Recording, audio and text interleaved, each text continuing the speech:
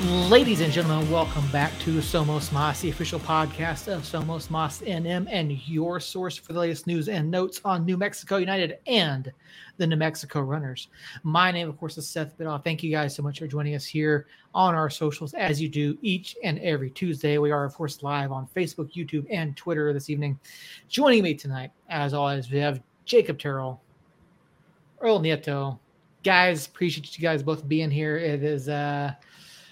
It's been a week. We've got some news to talk about. We've got some New Mexico United scores and matches to go over. And I do have one burning question for you this week. Earl, where's my refund? You're muted. Working on it. Okay. The sooner you can get me my money, the sooner I'd appreciate it. So here's the funny part that people mistake very, very sadly.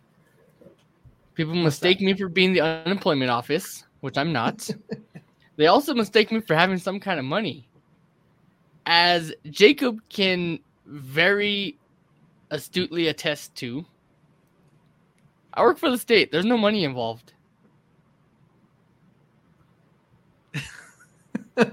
I think Jacob's going to avoid answering that question or avoiding that statement if at all possible. Hey, I get paid just fine. So, my burning question for Jacob is, what's in your fridge? Oh, let's see here. I won't be able to hear you, just so you know. Okay.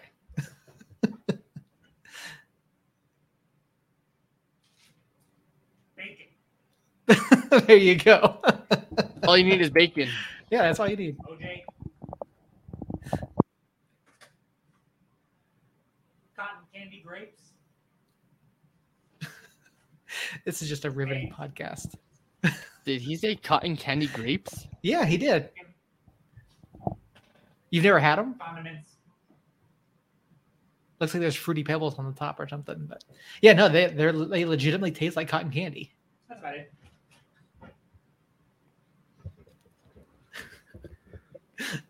Earl was amazed at your cotton candy grapes. So, one, I'm blown away by cotton candy grapes. Apparently, they're incredible. If you want to drive to Moriarty and just like give me one cotton candy grape, I'd be okay with that. Just go to Sam's Club and buy you a pack. Yeah, that's stupid. Number two, are those Fruity Pebbles on your fridge? No. Honey Smacks. Even bet. Actually, no. Honey Smacks taste like honey. freaking rotten milk. Interesting. I'll pass. I'll I take don't some need 'em. Reese's Puffs, though. If you got some Reese's Puffs. No, I've got.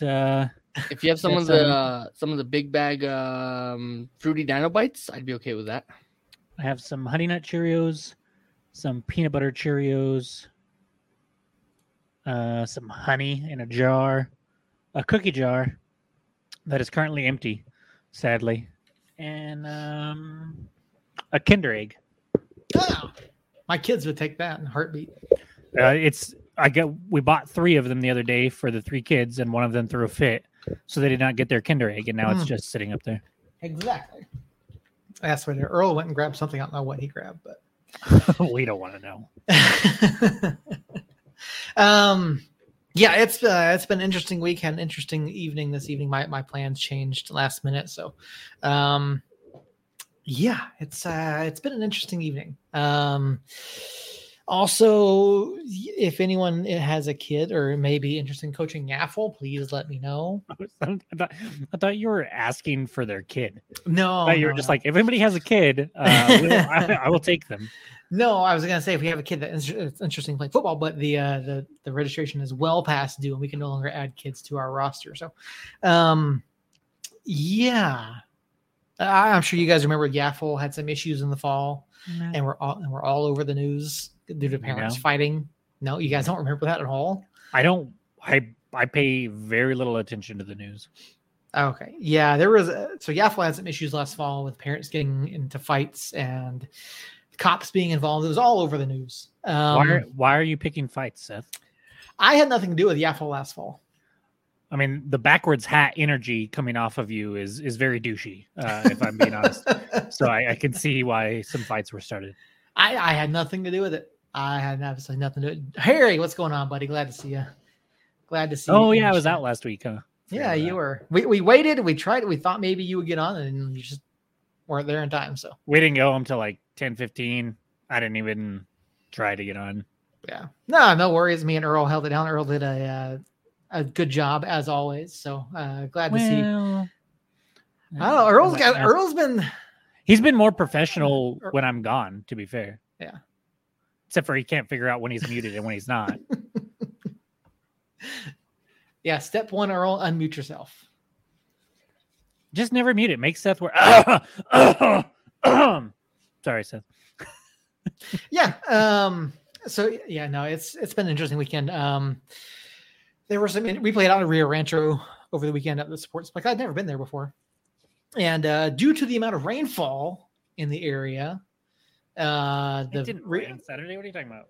it rained like all day. No, Saturday. It doesn't rain in New Grief. Mexico. You're full of shit. I was in town Saturday. It rained in the morning and then it did not rain again. And like the game was perfect weather. Game was fantastic. Beautiful weather for the game.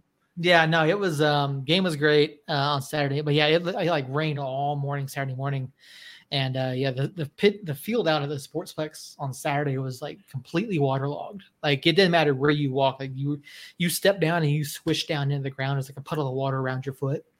I had to stop and go after the game was over on Saturday. I had to go buy socks because my feet were so wet.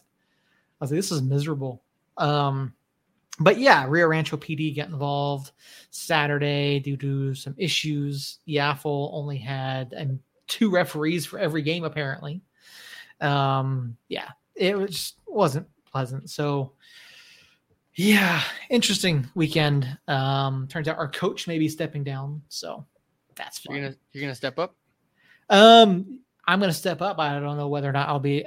Apparently there is a certified head coach position. I'm a certified Yaffle coach, but I'm not apparently a certified head coach. So I am not on vacation, Harry. I wish I was. I need to be. He's just letting himself go. So yeah, and then I had to pick up my son this evening unexpectedly. So he is here for an extra night. So yeah. I want to say things, but I don't want to say things on air live. so I don't know about what, but no, his mom had to work. So okay. Yeah, so he's here extra night this week. That's so, what they all say. So anyway, we've got a lot to get to this week. New Mexico United, of course, last week had 2 home matches again, and for the first time in club history, the club was on a 3-match home losing streak after the loss on Wednesday to Memphis 901 FC. In the history, the club had never lost 2 in a row at home. What did you guys? First of all, let me ask. I mean, obviously the home form has not been there this year. Were you surprised to see us go 3 matches in a row with losses at home? No. A little bit. It hasn't been. The home form hasn't been good, but it also, I mean, we had only lost, I think, 2 matches at home going into that. Mm-hmm. It's just a shitload of draws. And when you watch the home games, it's usually a late collapse that has doomed us. We had the Birmingham game where we just kind of didn't show up. But other than that, they've all been competitive, and I thought we at least would fight enough to get some draws in there. So 3 home losses. The first 2 were the ones that I had the bigger problem with. Memphis. Full disclosure, I have not gone back and watched that match. But going into it, Memphis was I thought very highly of Memphis. They've been a very solid squad. They've been in second place in the East most of the season so far, and when you look at our road form or our home form plus their form in general, it didn't necessarily line up to be a positive result for us, and thought maybe we could get a draw. But so going into that match, I wasn't super optimistic. Yeah, I wasn't either. I want to say I know I predicted a 2-1 loss in that match. Earl, I don't remember what you predicted. Who, Harry? I think Earl said 3-1. Yeah, I think I said 3-1. Yeah. 3-1 win? No, Earl said 3-1 loss. You guys both predicted. No wonder we fucking lost. No, I predicted. So guys. Wednesday, yes, I predicted a loss. Yeah, you both predicted losses on Wednesday. That's what made it happen. Well, yeah. I mean, my gosh. Yeah. And it's because I don't know. We're going against the number 2 team in the East at home. Yeah, of course we're going to lose. Yeah, it was not a matchup that I had rated very highly for us, particularly with how we've been playing of late.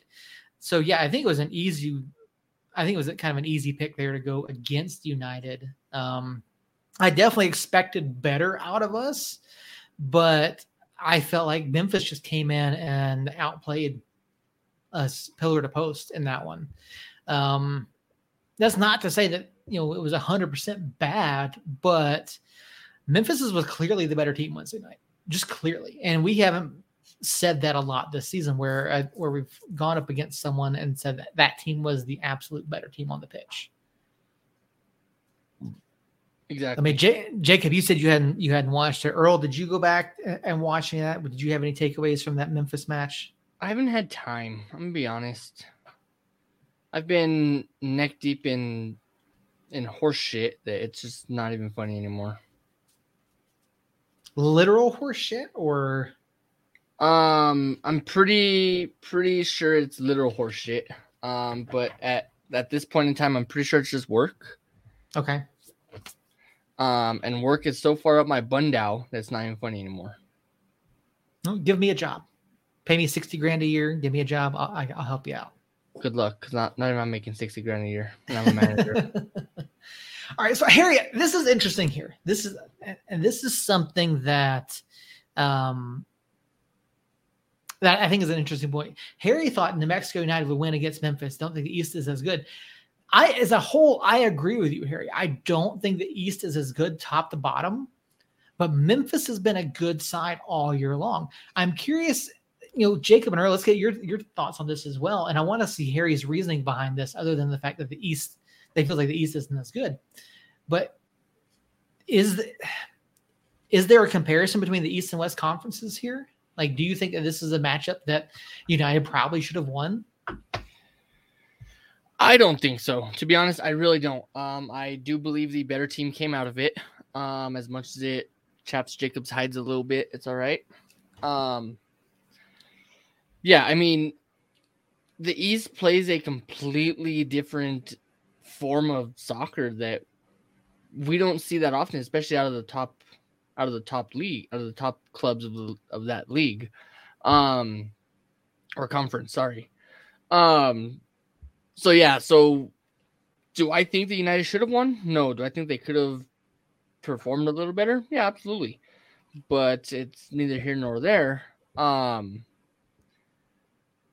yeah, I think that any top 5 ranked club in the East coming into New Mexico and playing us at home is almost guaranteed a win, just because of how poorly we do play at home. Okay, let's calm down there. I said almost. It sounds like, Jacob, you don't agree with this. No. So I think the East is at the top just as good, if not better, than the West. You look at Lou City, Memphis, Tampa Bay. I would even throw Birmingham and maybe Pittsburgh into that. They are those 5. I think those 5 with the top 4 or 5 in the East or in the West are clearly the best 10 teams in the league. Where the East shows its weakness is if you look at the standings currently. Our last place team, RGV Toros, or even our second to last place team, Orange County, they're both sitting on 27 points. That would be fighting for a playoff spot in the West. Well, not really, but it would be, they'd be in 9th place in the West right now. instead of 13th and 12th, respectively, in the East. Sorry, I think I'm getting them backwards. They're 13th and 12th in the West. They would be in 9th place in the East. So the bottom of the East is just absolute garbage, which could inflate the top of the East's numbers because they get to play everybody over there twice. So when Lou City plays Red Bulls 2 or Atlanta United 2, those are easy points for them. Whereas we just played a team that's in 11th in Monterey Bay. We got the win. We looked really good, but that's a team that we've already played once this year, and I believe got the draw. No, did we get a win in Monterey Bay? Now I can't remember. We drew the first time, got the win the second time. Yeah. So we got the draw over there, and they're sitting at 29 points. That would be 8th place or just below 8th place in the East. So they're a solid club, and that's where the two conferences kind of show their differences. Is I think the top of both conferences are comparable, but once you get to the bottom, it's no question the West is loaded from top to bottom, and the East there's a clear shelf. I mean, looking at the East right now, Detroit City is in 7th place with 39, and then there's an 8-point drop off from them to FC Tulsa in 8th place, sitting on 31. So there's definitely a more staggered tier system over there in the East as compared to the West. So Harry is not wrong here. In the head-to-head, the West obviously has done better than the East in the interconference play.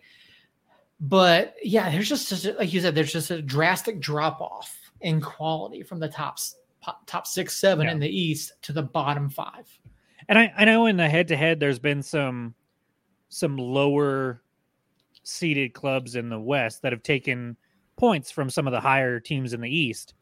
But I can almost guarantee you that the majority of the West versus East head-to-head stats that favor the West are literally anybody in the West playing those bottom 6 or 7 teams. Like, you look at us. We played Memphis and lost. We played Birmingham and lost. We played Pittsburgh and drew. We played Miami and lost. We played Detroit City and drew. But then we've played Charleston and won. We played Red Bulls 2 and won, even though we were furious with it. We beat Indy 11.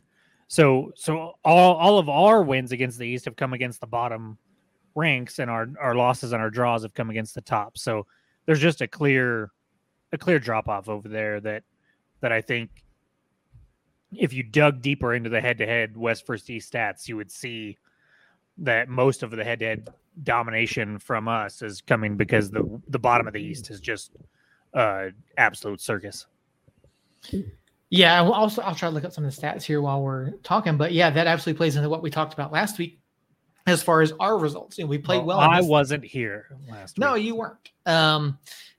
We were saying last week that United's record heading against clubs below the playoff lines as of last week, we were like 8-2-3, and against clubs that were 8-2, 7-2-3, 7-2, 7-2-3, and then against clubs that were above the playoff line, we're like 2-2-7. Did Earl just correct you on a stat? He might have. I had it written down. I don't have it memorized. Wow, but wow. Wow.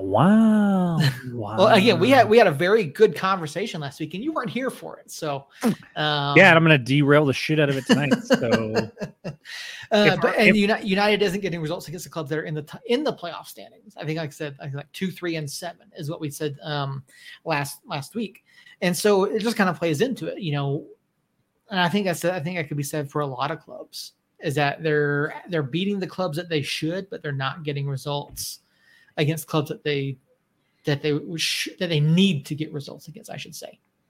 We were texting about this one the other night. I was texting it to these guys.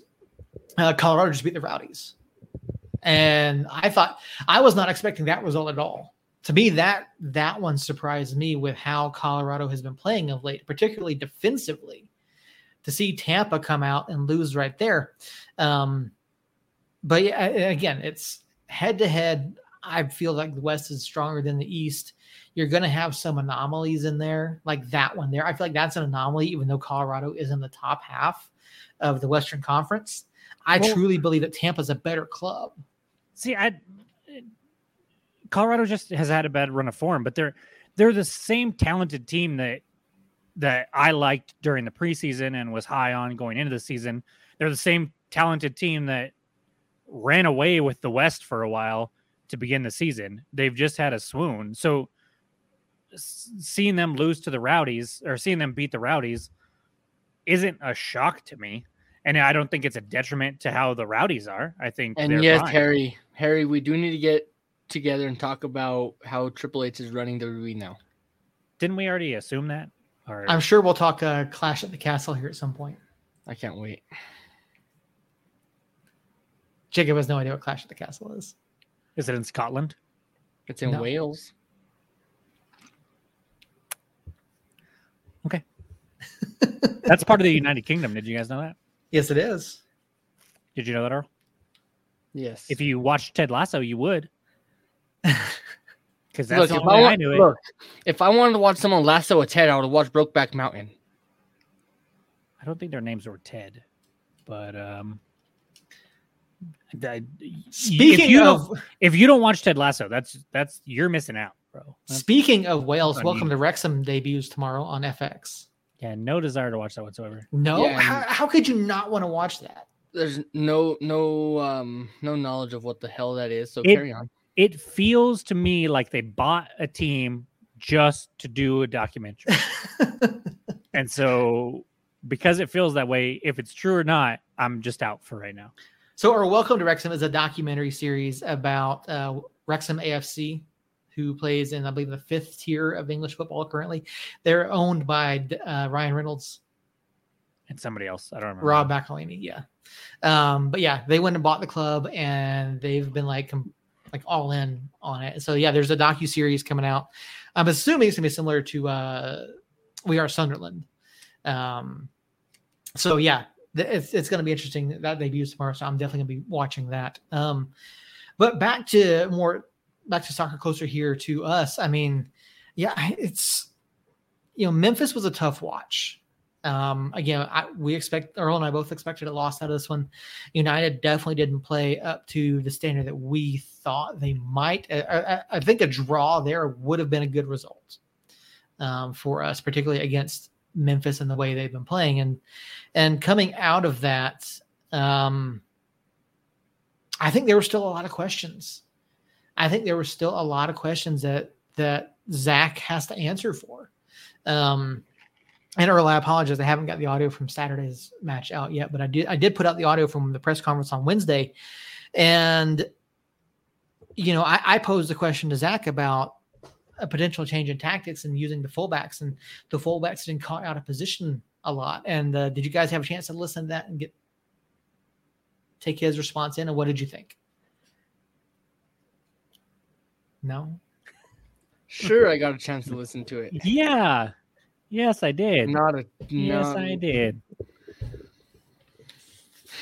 Look, like I said at the beginning of this thing, I've been about ears deep in work that to this moment I'm still doing work.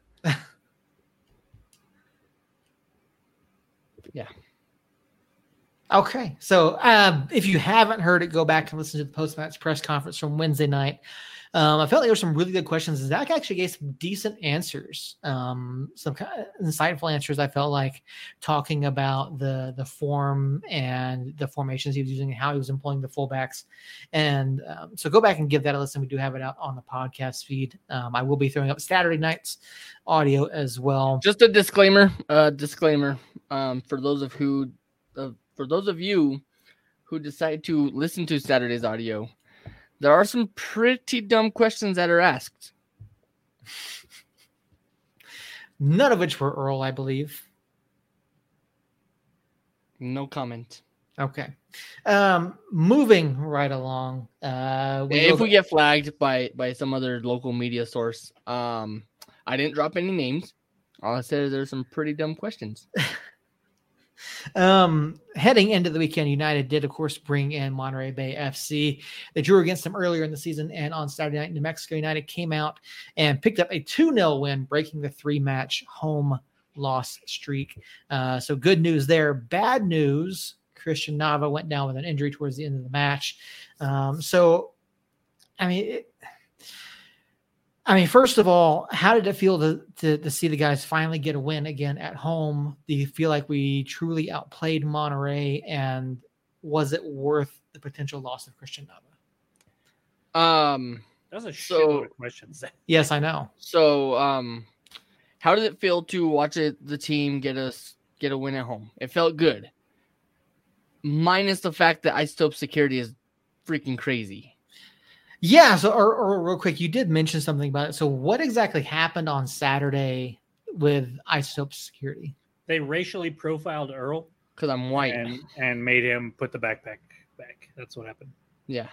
So because I walked in just fine. So the real story behind it is no, I was not racially profiled by the Isotope security. What did happen was I walked up like I always do with my backpack, which is a small little Nashville FC backpack. You never take your backpack. I don't have it here with me. It's in my office. I walked around the line like we always do, and I was told I couldn't bring in the backpack because of the Isotope's head of security new directive that we have to adhere to spectator rules. I kind of fought back. Yeah, I kind of fought back on it a little bit. Called my wife. She came pick up my backpack. I was going back around, and she then made me stand in the back of the line and wait for the spectator line to clear. So, yeah, I did address it with the club already, with more than one person of the club. And they said they would take care of it because there is an agreement with the Isotopes, whatever, that media can bring in their bags. So, it's such as life. So for those of you that don't know, the public cannot bring in backpacks. They're allowed to bring in clear bags, correct? Yes. They're allowed to bring in clear bags. And now I posed the question to David Carl back before the season when that policy was announced that clear bags had to be used. I said, look, do we as media have to use these clear bags? I said, because I'm not comfortable walking around with hundreds of dollars worth of equipment. You know, whether it's my pod track, laptop, camera, whatever the case may be. I'm not comfortable walking around with a clear bag. Dave's like, no. You guys, your media, you're excluded from that. You don't have to worry about it. So I'm wondering what happened and why suddenly Isotope Security is feeling the need to enforce this policy especially upon media. I mean, I literally think it was just an Earl thing. Because I took mine in, no problems, skipped the line, walked right in.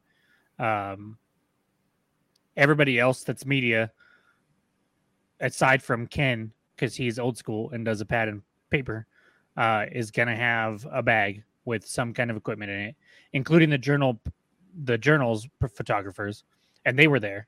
So I think it was a miscommunication where that Earl was just happened to be the one that got caught up in. I think that's entirely possible. So hopefully Isotope Security doesn't have any issues again, because I mean that's kind of weird, kind of odd that happened. But Earl, fortunately, you were able to get into the game. They did let you keep your phone at least. Yeah, at least that. I mean, I got to be at the game dressed, so that's always good. I didn't get any fingers where they don't belong, so that's a plus to some. Yeah. To some others, they may enjoy that, but I don't personally. So yeah, Jacob, you were there with your family. You weren't down on the field or anything. Earl, you were. What did you see there at the end with Christian? I saw Christian chasing the ball towards the stands or the seats, and then he tried to make some like maneuver, and all you hear is a loud pop, and then he goes down. And then the no, not that one. Not that one. Hold on. Not that one. Not that one. Hey, we'll go with this one. The Durac of a keeper that What the fuck just happened? the keeper from Monterey Bay decided to clap when Nava went down, which I thought was very unprofessional. But then he did go back and offer to help Nava up. Nava obviously said to hold on, I got that one in here too. That one is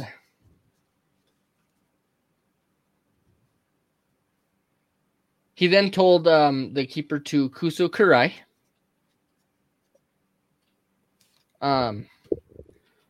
And to a Japario Tuna Ari. So, yeah. Earl's having a stroke right now, so I'm just going to mute his mic. And then...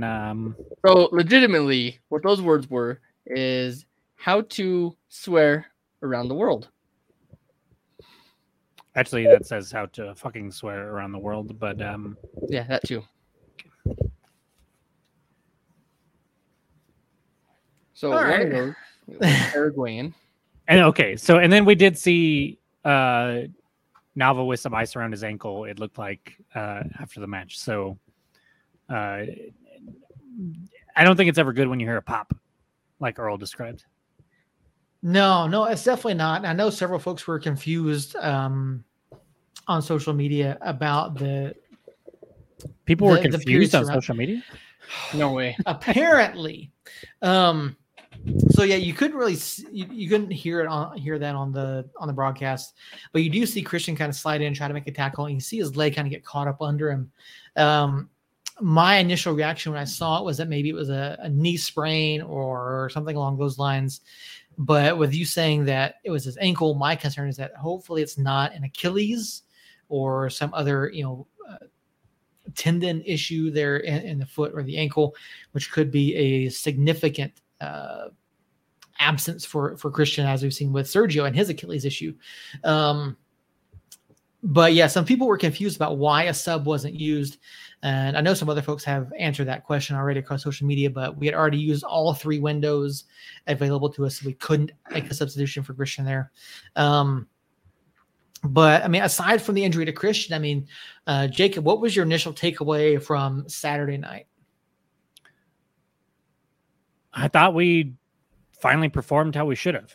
And the crazy thing is, I thought for huge swaths of that match, we just dominated. We controlled everything that we wanted to control. They would get a few half chances here and there. But for the most part, we held the ball. We did what we wanted with the ball. And yet I still have concerns, if that makes sense.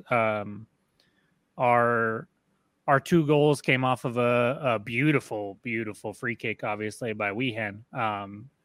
Just a absolute beauty of a goal there.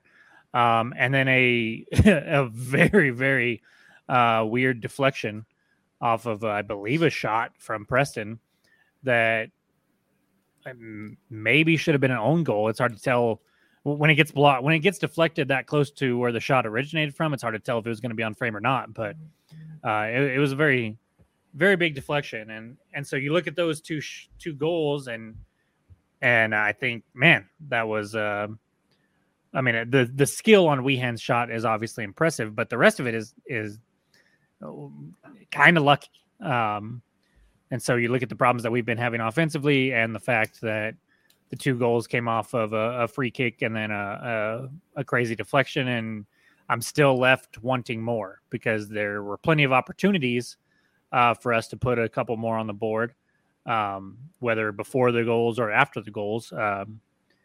And we couldn't find a way to get it in the back of the net other than those 2 times, which sounds kind of greedy as I say it out loud. But at the same time, it's like, man, our offense needs to click. And while it looked really good and we scored 2 goals, it should have been more. I think if we're clicking on all cylinders, we score more. And so we're still not there. We're still not as good as we want, especially in the final third. And that does kind of concern me still. Yeah, I can understand the concern, but you also have to look at the fact that was one of our best offensive matches in quite a while. 14 shots, 6 of which were on target. We haven't seen that type of accuracy in quite a while. Normally we're kind of scraping around trying to pick up, ones and twos here and there as far as getting on target, at least as of late. And so I felt like this was a really good chance, and we had some opportunities. And I want to talk about this too. The goal that wasn't, oh my word. Oh yeah, that should have been that. I mean, the only thing, and I know the flag went up against Bees, but and you made I think it was you that made a comment in our group chat saying that he wasn't interfering in the play. He wasn't, he wasn't in the line of sight. And that's not necessarily it. I think what happened was the referee assumed that because he was ahead of the play, the ball was going to him, and so he was going to play it. And so I think that's why the flag did go up. I'm not convinced that it's 100% the right call, even looking through the laws of the game. But I mean, how big would that have been for Armando if that goal had stood? Well, I fully agree that it was called because Bees was so far off, and that it just, the refereeing isn't always the best in. I'm just going to say soccer. I'm just going to say all of soccer, not just USL, but just all of soccer. It's again, I think it's stupid that we only have 3 referees and only one actually is in between the lines and blah, blah, blah, blah. But I will say that I don't think that ball was ever meant for Weehan. He was so far offside that Brucey had to have seen him offside. But I guarantee you Brucey saw Moreno on the other side of Weehan and played it to him. The only thing is that the defender might have taken a different path to Moreno if Weehan wasn't there. Weehan didn't get in his way, but he might have saw Weehan, ran to Weehan first until the ball got past Weehan. And so maybe, I don't know, that rule is kind of unclear on those kind of situations. But regardless of why the play call was called, it was a beautiful play. Moreno, I mean, it would have been huge for Moreno to get off the schneid there. He had some chances earlier in the first half, especially, which I look at your 6 goals on target that you mentioned and say, yes, but 2 of those for sure were on target, but were not good shots taken. The one of Moreno's, he had the keeper one-on-one, basically kicked it right at him. So that's an on-target shot, but wasn't dangerous whatsoever. I mean, and so the shots on target is better than we've had recently, but I was never like, oh man, that was, whew. Yeah. It was more like, what was that? Was my reaction to more of those shots on target than not. So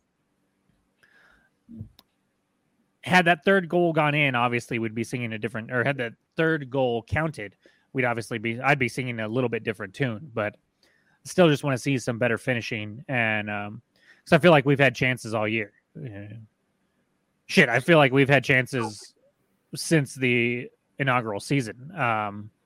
And the problem a lot of the times is just not been able to find the back of the net. Earl, what was your take on how Preston played on Saturday night? I know he's been kind of an enigma, let's put it that way, in terms of his form. What did you take away from his performance? I thought he played really good. I mean, obviously he catches the interception at midfield and then takes it in for a goal right after we score our first one. So that was obviously a motivation for him. But the rest of the match, I mean, he was just all over the place, just constantly doing something. He was here, he was there. He was constantly trying to get involved in the play. Constantly looking for the ball to either be the play or be part of, which is something we haven't really seen in a while. Usually we see the ball hit some kind of perennial brick wall or proverbial brick wall and at midfield and then just always play back to the keeper. We didn't really see that this past match. We saw it constantly in the attacking third, constantly players constantly looking to score. I mean, we definitely came out super hungry to put on a show in front of the fans for sure. Yeah, Preston looked really good. And I feel like he had some really good instances throughout the night. Like you said, he got involved, got into the attack, made some pretty good runs going forward. You picked up on something else too that I didn't see on the broadcast. You said it looked like he had gotten into it with Kevon at one point. Can you talk a little about what happened, and did it kind of clear up after that, or was that something that maybe there's some just like a lack of chemistry there? It's probably just lack of chemistry, really. You figure you have two very good players in Preston and Frater. Both of them are constantly trying to make a play on the ball. So what happened there was Frater got a pass to him. He went to head it, and he headed it the wrong direction. And that's when him and Preston had some pretty colorful words towards each other. Did it clear up after that? That's to be determined, because Preston got subbed off about immediately after that. So would it have cleared up? I'm sure it would have. Do I think there was some kind of miscommunication and lack of chemistry between the two? Absolutely. Absolutely. I mean, Frater, this is his third game, maybe first playing with Preston on the pitch with him. So yeah, there's definitely going to be some lack of communication in real game minutes. It happens all the time to the best of teams. I mean, we've seen Tom Brady sag his head down because Gronk wasn't catching the ball or running the right route for him. And those two have played together for 800 years. So yeah, do I think it was something minor? Absolutely. Was it kind of major at the time? I think it was, because it showed the other team that there was a definite lack of communication between the two. And it could have definitely been a target if they wanted it to be. So Will Seymour missed the match on Saturday night. It was reported as being due to yellow card accumulation. We also know that he did take a hit on Wednesday evening. Do you think this was United just, kind of be like, okay, we're going to take advantage of this? He's going to be yellow carded, or you got the accumulation rule. Did we get any sort of update on him on Saturday? No.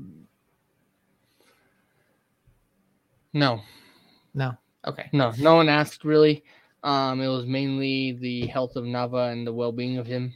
But obviously Zach had the very Zach answer of, we'll wait and see. All right, Jacob, did you watch the match on Saturday in entirety, or did you kind of like just pick pieces of it? Well, when you I know you had your kids, so like obviously. Funny story here. So we were pretty into it. I sat with my my buddy Will has season tickets, and the seats right next to his were available, so I picked those up. Had all three of my kids, my wife, my mom, and then Will, his wife, and their little girl, who's right in line with my two youngest.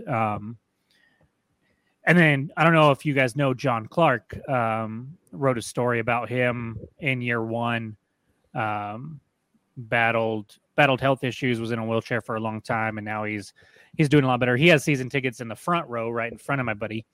So we all sat there, we watched it. We were pretty invested in it. Kind of like when I'm down there on the field with Earl, though, you pick up a lot of good things. You pick up some good angles of things. You pick up the communication or lack thereof at times. But you also don't get like the broad sense of the game and the spacing and kind of what's really going on. So I went back and watched a little bit of the match here and there throughout the last couple days. But for the most part, it was just when I was there and I picked up, or I feel like I got a pretty good sense of what was going on. The funny story though. So when Weehan scored that free kick, the sky was absolutely incredible behind him. And so right before whoever it was that got fouled to produce that free kick got fouled, I said, I got to get a picture of this. And I had my camera bag with me. So I went to go get my camera, got it out, went to go take a picture right before we hand kicked, said memory card full, which was a crock of shit because I know it wasn't because I had just cleared it. And so I was like, what the hell? Popped that one out real quick, popped another one in. Right when Weehan was going to take the free kick for real this time, camera up to the face, click the button, memory card full. On another empty memory card for sure. So bottom line is I didn't get a picture of the goal or the celebration like I should have had my camera not been malfunctioning. And then while I was still messing with it, Tabor scores his goal. So I didn't see that until it was already in the back of the net. So the 2 minutes that really counted kind of sucked because I was distracted with the camera. Emotional damage. 100%. 100%. But no, I thought I was able to catch the chat or catch the most of the match pretty good, and I was very happy with it. I gotta ask now, and I'm asking as I watch the goal of the week nominees. Did Bees get gypped? I mean, it's a great goal. I haven't looked at the other nominees, but at this point, I don't. If they know if they put United in there, United wins. So they don't always do it. I will say that though that real quick, this was my first time seeing. It's Freighter! It's Freighter! And so I have some thoughts on him, and I loved it. He looked fantastic. Very excited to have him back. And I heard mostly good things about Wednesday's match too. So 2 matches in a row, him looking pretty good, coming in right off the bat, fresh, and think that could be a huge part for the second half or this final stretch of the season for us. Yeah, he's definitely looked good. He definitely looks like he's fit, and obviously he's used to the hashtag altitude. It's Freighter! It's Freighter! And he's a guy that's seemingly going to be able to make a difference here coming down the stretch. So, he's looked good. I feel like he's had an impact, definitely. And you can see him getting frustrated when he's not quite getting the touch that he wants or not quite getting the shot that he wants. And I think that's something that we've needed to see from some guys. Mm-hmm. Yeah, and then we had you mentioned Seymour being out. Obviously, Rivas and Kiesewetter have been out for a while now. Nico was listed as questionable going into the match, and then obviously wasn't in the 18. So we were talking about the signing of Freighter right after Romario, and looking at the roster, we were like, well, what the hell's going on here? Well, we need that depth now with two or three attacking options, and then the release of Illich and whatnot. And so he's going to be huge when it comes time to the playoff stretch and trying to secure a home game if we want a home game in the playoffs, which is yet to be determined. Well, there you have it. Saturday night, New Mexico United picked up a 2-0 win over Monterey Bay FC. And Jacob, you just mentioned the playoff push. And I'm looking at the USL. Nicholas Murray hasn't put out his playoff article yet for the week. But looking at the playoff standings, the matches remaining, New Mexico United does sit fourth in the table currently on 42 points. They were 3 points behind Colorado Springs. Even level on matches with basically everybody that's in the playoff hunt currently. Although, to be fair, no one in the Western Conference is entirely out of it yet. I know RGV and Orange County have like a less than 3%. I'm pretty sure RGV has less than 1% chance according to 538. Orange County has a less than 3% chance.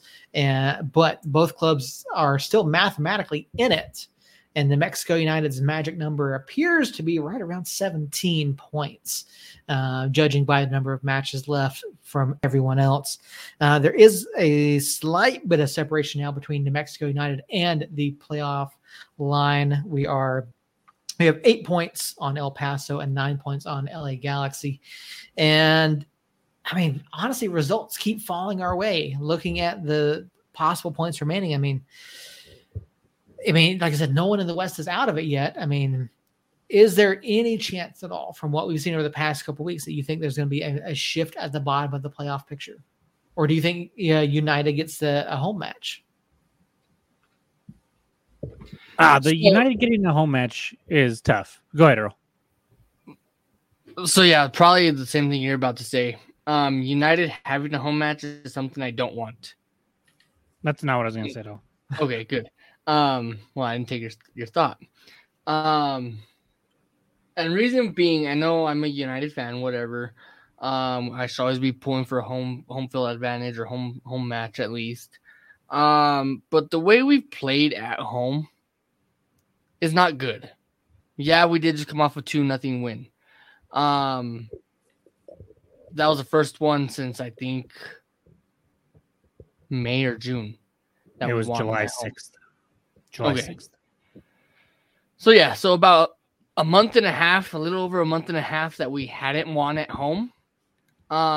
That's something that worries me a little bit. So no, I don't want to have a home match. I would much rather sit in 5th place and travel to the 3rd ranked team, which looks like Colorado Springs, and go from there. I'm very confused by what you just said, Earl. Maybe it was the 4th ranked team. Sorry, my bad. Yeah, if we're in 5th, we play the 4th. If you were to ask me what was going to happen, it's going to come down to us, Sacramento, and Colorado Springs. 2 of us will get a home match. 1 of us will be on the road. Out of those 3, it's, I mean, who the hell knows? Sacramento is 2 points behind, but have a game in hand. Like you said, we're 3 points behind Colorado Springs, but we play them on Friday.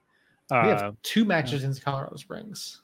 Yeah, we do. And one's not till the very last game of the season, though. So that could be big, or it could be settled by then. Who knows? But we have a big one coming up this weekend. Saturday? Or is it Sunday? Saturday. Okay. And so that is, those 3 teams to me are kind of that. I think San Antonio and San Diego are going to be up 1-2, and then 3, 4, 5 is kind of up for grabs, and then 6 and 7. Who the hell knows, man? 7 points separate 7th from 13th. Mm-hmm. 10 points from 6th to 13th. Not unheard of. Most of the teams outside of the playoff picture right now have at least 1 match in hand on those bottom 2 teams that are in the playoff picture, if not 2 matches. RGV's got 3 on El Paso, but they only have 2 on Las Vegas. So I think Las Vegas gets in. But that 7th place, I mean, I feel way more confidently that it's not going to be El Paso than I do that it is going to be El Paso, even though they're sitting there right now. They have the most matches played in the West. They have not been consistent. They have not looked great. You have a team like Phoenix who just hires a new head coach, and we know the talent that's there. We're going to get to that here in just a little bit. I figured. So who knows what they're going to look like. Kind of the same thing for Oakland. They've got a new head coach, or at least a new interim head coach. So who knows what's going to happen there. Los Dos is going to Los Dos. Monterey Bay is probably my favorite team out of the bunch, and I wouldn't be surprised if they make a run. Even though we beat them 2-0 on Saturday, I still think they're a quality club. And so that bottom part of El Paso, it wouldn't be out of the question to me that El Paso finishes dead last in the West. And right now they're sitting in a playoff spot. So there's really no telling what's going to happen there. But I do think we've got a decent chance of hosting a playoff game.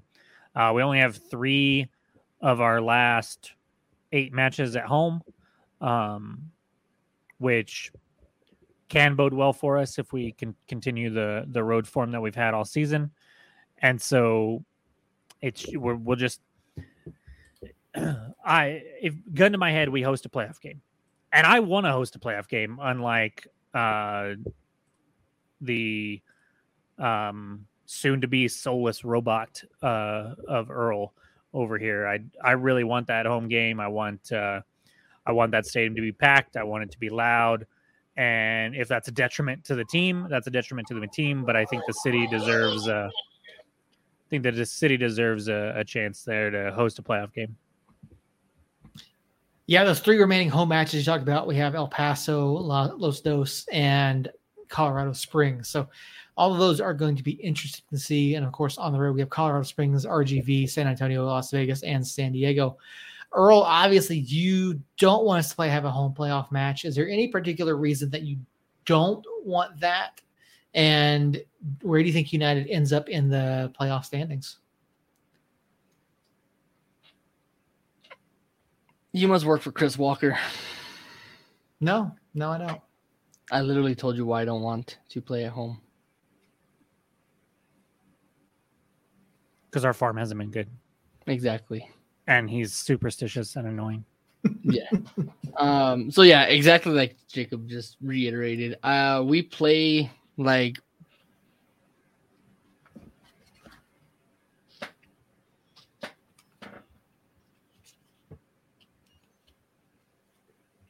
Did something happen? What just happened? I don't know. Earl's trying to come up with something.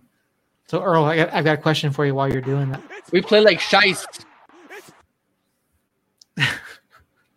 Earl, is there a reason why you don't win a home playoff match? Yeah, because we play like Scheist at home. Earl, so we've got true, though. Or we've got an interesting scenario here. Obviously, United hasn't played well at home. Do you think that changes with the playoffs? No. God damn it, Seth. Okay, so real quick, guys. Real quick.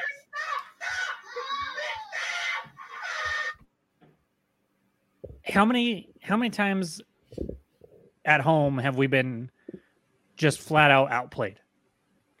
9. Memphis and Birmingham.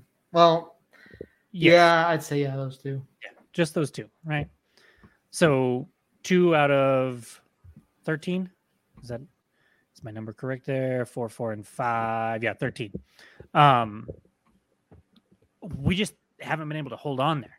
And so if we host a playoff game, our home record is going to have to improve. We're going to have to beat Colorado Springs. We're going to have to beat El Paso, and probably going to have to beat Los Dos. So assuming we host a playoff game, our form will be better. And that means I'm not nearly as worried about it as I might be like right now. And so I want to host a playoff game because that means we were playing better at home. So you just mentioned the final 8 matches there, Seth. How many points does United come away with in those 8 matches? All right, let's see. So Colorado Springs. In Colorado Springs. In Colorado, I think we get a point there. Okay. Home for El Paso. I think that's 3. Okay. Away at RGV. That's 3. Okay.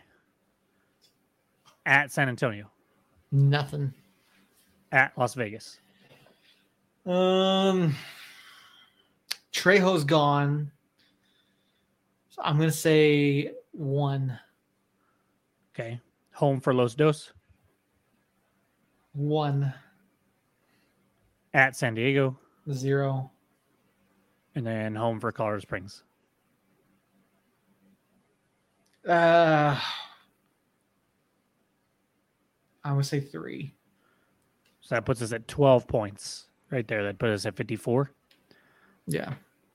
I think I was pretty much with you there. I think Los Dos has a chance to be 3. And I think San Diego has a chance to be 1. Everywhere. And maybe, what'd you say for Vegas? 1? 1, yeah. And I think that has a chance to be 3. So I when I went through it a minute ago, I said 15. So I had one result there different than you did, and I think if we get anywhere between 12 and 15, there's a pretty good possibility we're hosting a playoff game. Yeah, I'd say so. Looking at where everyone else is, if we end up on okay, so you said 15, so if we end up 57, yeah, I think we definitely end up on a with a home match there. I think if we get 54, which really is we predicted this a few weeks ago. I said we'd end up around 51, 52. Yeah, I was way higher. I said 60 something, but then we lost 3 games at home. So you can't lose 3 games in a row at home and get to that 60-point mark. I still think I'm being a little bit optimistic here with another 12 points, but it's not outside the realm of possibility. I still think we end up maybe 51. And I think that would be enough for a home playoff spot as well. Earl, how many points do you think United needs to get a home playoff match, and why don't you want one? So just real quick while Earl seethes for a minute. If we keep up with our current pace this season, we're averaging about 1.61 points per match. That would put us at 54, 55 at the end of the season, which I think is for sure doable. So Earl, my question to you: how many points? I think that we need about 12 points. Okay. 13 points to have a home match. All right. Yeah, sounds good. I had all sorts of numbers from a few weeks ago when I did math, as far as like projected points based off of what mine was. I have to go back and find. I don't know where my notes are from that show, but obviously United still has a chance. So real quick, I was curious about the Sacramento schedule. Sacramento has Oakland, but then they are away at Lou City. They also have a U.S. Open Cup final match in there. Mm-hmm. They'll lose that, so probably, but they're still going to try, and that's energy that they're going to have to expend. The one good thing that Sacramento has had is that in the semifinal and then the final match, their next match has been against absolutely terrible competition in Charleston, and then after the final match, they get to host Loudoun. So those are scheduling gifts for them. But then they finish home for Orange County, away at San Antonio, home for Phoenix, at Los Dos, home for Pittsburgh, and then home for Loyal. So they do have a lot of home matches, but they have home matches against some tougher competition in Pittsburgh and San Diego for sure. Phoenix, like I said, I don't know what they're going to look like. And then they do have to go on the road to both San Antonio and Lou City. So I feel like our chances of hosting mathematically, if you just go by odds, are probably higher than theirs for sure. And then we may even pass Colorado Springs, depending on how those 2 matches against them go. I mean, we can pass them pretty easily if we can get 6 points out of those 2 matches. Yeah, it's pretty tough into the season schedule for Sacramento there. But let's look ahead real quick for ours against Colorado Springs this weekend. Obviously, Colorado coming in after a win against Tampa Bay, 1-0 win there. Prior to that, they had not been playing particularly well, especially at the defensive end. We know what they're capable of. We know they have some talented forwards, especially. Looking at Saturday night in Colorado Springs, Jacob, what do you think happens in this match? I think since it's in Colorado Springs, I feel pretty good about. Honestly, I'd feel pretty good about our chances, even if it was here this weekend. They're a team that gives up a lot of chances and a lot of goals. You mentioned that defensively they've been struggling. Just to put it into perspective, before the Rowdies match, they had given up 3 to Sacramento, 4 to El Paso, 3 to Orange County, 4 to Phoenix Rising, 3 to Charleston Battery, 3 to San Diego Loyal, and 2 to LA Galaxy. Also 1-0 loss to El Paso before that, and a 3-2 loss to San Diego. So that's a lot of goals. If you weren't keeping track there, it's a lot of goals in a few handful of matches there. And so I feel like you look at that, you look at our attacking options that we have. If we can just put it together even a little bit, and that's a team that, you know, might be a team that we can get right against offensively. And so I see us going in there and probably controlling the match pretty much like we did Saturday. It's just going to be a matter of finishing and containing Haji Berry. And I think that we've got a pretty good chance of doing both of those. Earl, how do you feel about our pacing options at the back? And do you think we can slow down guys like Haji Berry? I think so. If we go with the same lineup that we did on Saturday, I feel confident about our chances. If we have a strong midfield like we did, we're definitely pretty decent. Well, I mean, we're definitely going to have to do something, obviously, with the injuries that we have. Do you think maybe Ratty gets a shout here? And do you think that he's a guy that can match up against Haji Berry? I would love to see Ratty. Don't get me wrong. Do I think he can match up with Haji Berry or Elvis Amo or Michi Galina? No, not at all. Those are probably some of the fastest people. Look at Earl coming in with names from the opposing team. Yeah, I've done my homework. And pronouncing them almost correctly. Who did I mispronounce? It's Amo, I believe. Amo, But close enough. Potato, exactly. Whenever Colorado Springs gets Lesane right, then I'll pronounce Amo right. Well, we'll never know Lesesny. because he's not here anymore, so we'll never know. Lesesny, like lasagna, but whatever. So yeah, I don't think that Ratty can pace with those guys. I think he does get burnt. So I'm hoping that he has someone strong behind him that can definitely step up and slow something down right there. Well, Ratty wouldn't be faced up against him anyways. Ratty plays that Suggs, Swartz. Occasionally we'll see Yearwood out there, and they're asked to do more than just defend. So you really, especially in a back four, you're really looking at Ryden and Swahi or Tete or Yearwood, depending on what we go with. And also Colorado Springs hasn't really been using Haji as like a 9. He's been more of a false 9 or a 10, kind of dropping back and pulling strings and letting the wings kind of attack. And the names that Earl mentioned earlier, Amo and Michi, they're going to be the speed on the outside and let Barry orchestrate with them. But then if we drop back to deal with that speed on the wings and spread out, Haji will definitely take advantage of the space that we leave in the middle there. So the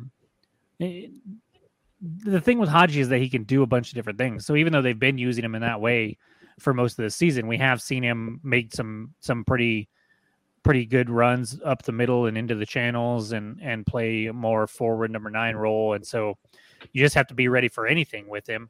And that's going to be tough. It's to me, it's going to come down to more of the midfield. And if they can control that possession and control the ball and not let the midfielders of Colorado get in a space where they can make those passes to the runs of Amo and Barry and Michi, and that's going to be where it boils down to. Because if Colorado Springs against anybody, if the midfielder gets in those positions to make those passes, those front 3 are going to destroy teams at times. You cannot stop all 3 of those with a back 4 or a back 3 or probably even a back 5. If the midfield gets time to make passes and see the field and see those runs, then they're going to get open and they're going to get chances. So really it's going to come down to Portillo, who I thought looked good this last match. And I'm really, really, really happy to have him back. I really liked Sam playing on that back line more than in the midfield, and more out on the side, out on one of the wings, and as opposed to a more central role, and wouldn't be opposed to having him there. But I think Ratty and Yearwood would be better suited defensively for those positions. Sam's not the fastest; he's more of a cerebral. Hold on, I think if I take another drink, I'll have better speech. Sure, let's try that. Cerebral. See, told you. He's more of a cerebral player instead of a quick player, and we need speed out there, especially on those wings to protect against those front three. And so I think the speed aspect of our back line is going to be in trouble if we get put in a position where we can get burned there. So the best way to defend against them is to just not let them have the ball and get in those positions. And when they do get the ball, you get your ass back. I don't care what else is going on. You don't even worry about trying to press high and get the ball back if you're that back line. As soon as they get possession, you're backpedaling your ass off or turning around and sprinting back to that 18-yard box. Yeah, that transition is going to be really important, especially against the pace from Colorado. And they've got guys in the midfield. You talked about it a little bit, guys like Cam Lindley, guys who are playmakers, guys who are going to be able to put that ball into the dangerous areas. And it's going to be real interesting to see how we handle the pace on Saturday. Earl, what's your scoreline prediction for Saturday evening? So, in the last 11 times that United has played Colorado, do you know what the record is? Let me see. We've probably won 7 of them, at least. You said how many times? 11? 11. I think it's 8-0-3. I'd say Okay, 6. You're wrong. 6-1-2. You're also wrong. That was not enough games. That's why that was wrong. Yeah. Let me try that again. 6-2-3. No, You're also wrong. 6. How many have we won? Damn it. We've won 8 times. Okay. I have 8. We've also lost twice, and we drew once. Okay. I thought we had a couple of draws in there. No, you're probably because I know last year when we played them 4 times last year. Mm-hmm. I believe we won, lost, and drew, and then apparently we drew. I thought we drew twice, but apparently somebody else had a victory in there, and I think it was us actually. You said we played them 4 times? I thought so. Yeah. Yeah, so we did play them 4 times. 2, 1, and 1. The last time we played them September 4th, 2021. We won 3-2. July 9th when we played them, 3-1. June 25th, like the week before, we lost 3-1. And then May 21st, we beat them 3-1. So we were That's 3-1. right, yeah. Okay. So I remember my prediction. I remember 3-1 being a headline there because I remember going into the last game. I think we all predicted 3-1 because I had been the first 3 goals or first 3. So looking back at their 11 prior matches, you have 1, 2, 3, 4, 5. 5 of the 11 matches they've won 3-1. So 3-1. What the fuck have you done with Earl? What is this alien? This is all him. I haven't coached him at all. There's an alien that has taken over Earl's body that is obsessed with professionalism, and it's weird.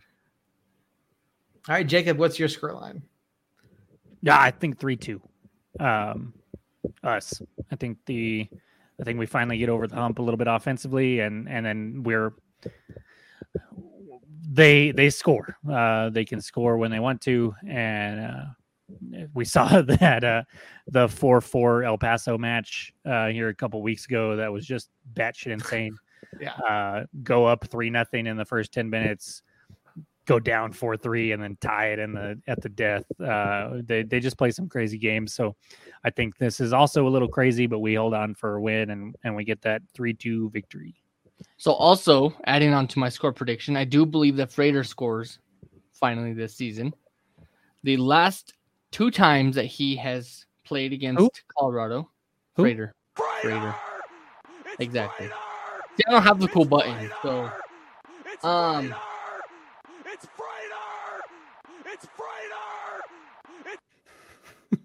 I will take the button away from you, sir. Sorry, go ahead. Anyways, so the last 2 times that Frater has played Colorado, he scored on them. Yeah, he had a hat trick against him. Dating back to May 18th, he hat tricked them. And then May 29th, he scored in the death to tie or to get the game winner. So yeah, Frater's done well against Colorado. We will give him that. So I think Frater at least picks up 2.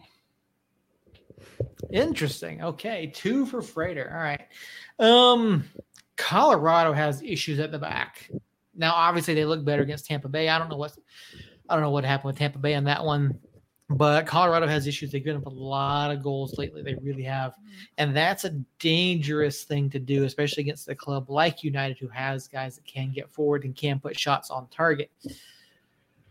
I'm going to say, and we are better at the back than a number of these teams that Colorado has faced lately. We're especially better at the back than El Paso. So I'm going to... El Paso has Yuma playing real minutes in the back right now. Yeah. So that just tells you where they're at. Yeah, they really do. So I'm going to say 2-0. 2-0 United on the road. Wow. Yeah. How do you fuckers go from having us lose Wednesday to handily winning on the road at a team that is ahead of us? Because Memphis is a good team. So is Colorado. A really good team. Colorado is a roller coaster ride right now at Six Flags. Colorado has not been good of late. I think Memphis is better than Colorado. Yeah, I would agree with that. But so yeah, and I just feel like Memphis has a lot more going for them. So I mean, it's easy to pick against United in that one. So, all right, there you have it. That's our scoreline predictions for this weekend against Colorado Springs. You've heard our recap of Memphis and Monterey Bay over the weekend. I do have one final topic I want to talk to you guys about before we get out of here, and that is the alleged tampering by Phoenix Rising FC with new head coach Juan Guerra, who was at Oakland Roots SC until this week. Obviously, nothing has been done by the league to this point. No one can seem to find any rules directly tied to coaches and tampering as far as that goes. First of all, I mean, the question here is, did Rising overstep in their attempts to bring in Juan Guerra? I have no idea. Okay. I don't know what happened behind the scenes. It damn sure seems like it. Juan was suspended from Oakland basically before any of this came out, which seems to me they were not happy with something that he did. Timing would tell me that it has something to do with this little transaction here.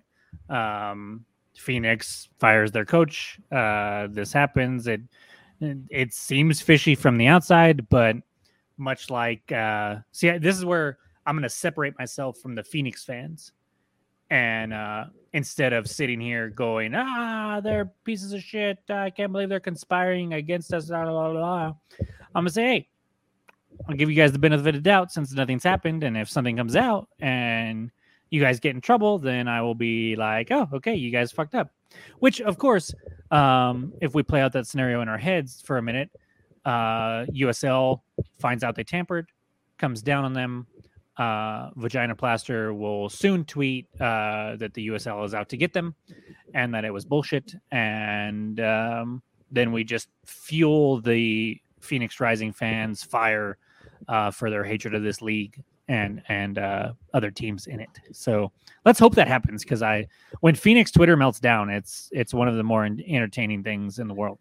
Well, Earl, this was obviously collusion on the part of New Mexico United. The fact that Rick Shantz got fired, and then the league may or may not be investigating Phoenix Rising for the potential collusion and tampering of Juan Guerra. How badly was New Mexico United implicated in this, and how does that impact their ability to host a home playoff match? Well, you see, it's always United's fault. It's always United's fault. If the sun rises on the east, it's United's fault. If the sun is covered by a rainstorm, it's also United's fault. So really, Phoenix doesn't see rain. What are you talking about? I can actually care less about Phoenix, and from what I've seen, this Juan Guerra character wasn't that great in Phoenix anyways. That's why I let him go. So for him to come back, stay the course, I guess. I think it's hilarious that Rising fans were like, yes, let's get him. Rick took this team to unimaginable heights in 2019. As much as I hate to give them credit that year, they won 20 games in a row. They won 20 matches in a row. Didn't lose for 20 matches. They won 20 matches in a row. That's fucking insane. And they have one bad stretch in the 4 years that he's coached there, and the sky is falling and they're doomed to hell, and get rid of him and making tifos to get him out of there. Just fucking crazy stuff. And I have found that in sports, not always, but a lot of the times, karma comes to bite you in the ass. So when this Juan Guerra project falls flat on its face, and they are even worse in the next couple of years with him than they were with Rick this year, I'm going to laugh hysterically. Yeah, Juan Guerra, it's an interesting hire, to say the least. Obviously, Oakland has not necessarily been great this season. I feel like they started to play a little bit better, but I mean, they've won one of their last 5, which of course was over El Paso, and that's not actually saying a whole lot at this point. How much of a difference does Juan Guerra make to Phoenix Rising? I just said he's going to be worse than Rick. They might see an uptick for a few matches, because a lot of the times when you're struggling and you make a coaching change in sports, it just kind of lights a fire under players, and they tend to play a little bit better. And they might try a little harder and might get some results here. But in the long run, I think they made a mistake. And now I say they made a mistake, but at this point, there was no way Phoenix could keep Rick Chance, right? I mean, they would have had a mutiny. Like from a football tactics standpoint, they could have and probably should have. But from a fan standpoint, if you want your fan relations to not be an absolute disaster, which I think they will always be with the Rising fans that are in existence, it had to happen, whether it was this year or at the end of the season. I think it had to happen. So I'm with the move now. I just think that the fans were stupid for wanting it so badly, and they're the ones that are going to suffer when the team doesn't reach the heights that they had under Rick, and they're going to cry about it because they're not making the playoffs. I said that they would make the playoffs, or said that they could make the playoffs. I'm going to say with this coaching move, they're not going to make the playoffs. All right, so I have to actually correct myself. Okay, I think them and El Paso both missed, just for the record. Juan Guerra was never the head coach of Phoenix. No, he was not. Nope. He was the assistant in 2021, which they did kind of decent. They did lose in the first round, but whatever. But I still don't think that he's going to. I think he'll stay the course of what he did at Oakland, where since August 18th he's won 6 games, or he's picked up 6 points. Sorry. Oh, sorry. Misread. I still think you misspoke a little bit. I might have. I don't know. August 18th was 4 days ago. So if they got 6 points in 4 days, that's August 9th. Good. Sorry. Okay. Yeah, I don't think it's the hire that Rising fans think it's going to be for them. Garrett, he's still, to me, very much unproven.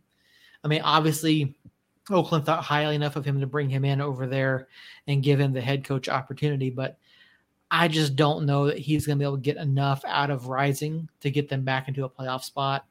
And I honestly think they made the wrong decision to let go of Chance. I really do, because I think it's more an issue of they had problems on the pitch with their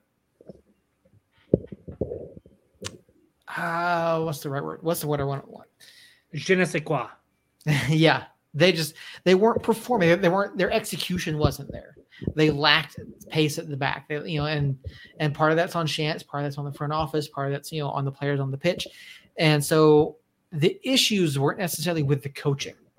I think it was more with the expectations and the actual performance that they were seeing. So, I mean, yeah, I know people talk about bringing Rick Shantz here. I'm like, no. I mean, but at the same, winning cures a lot of ails, So, I don't know that I would want him here, but I know there are some people that would, and I just, I don't think this is the hire for Phoenix. I don't think it's going to work out. I mean, maybe I'm wrong, but I just don't see it being a good thing for them. Yeah, I think we all agree there. Maybe, or I don't know what Earl's take is, but I think we all agree there. Earl, what's the key to United making the playoffs and getting a home match? And can we win a home match? Can we win a home match? Depends how our midfield plays. If our midfield plays the way we did this past weekend, then yes, we can. The keys to a home match is obviously winning games. And how do you go about winning games, Earl? Here, stupid son of a bitch. Hang on, I got you right here. Hold on.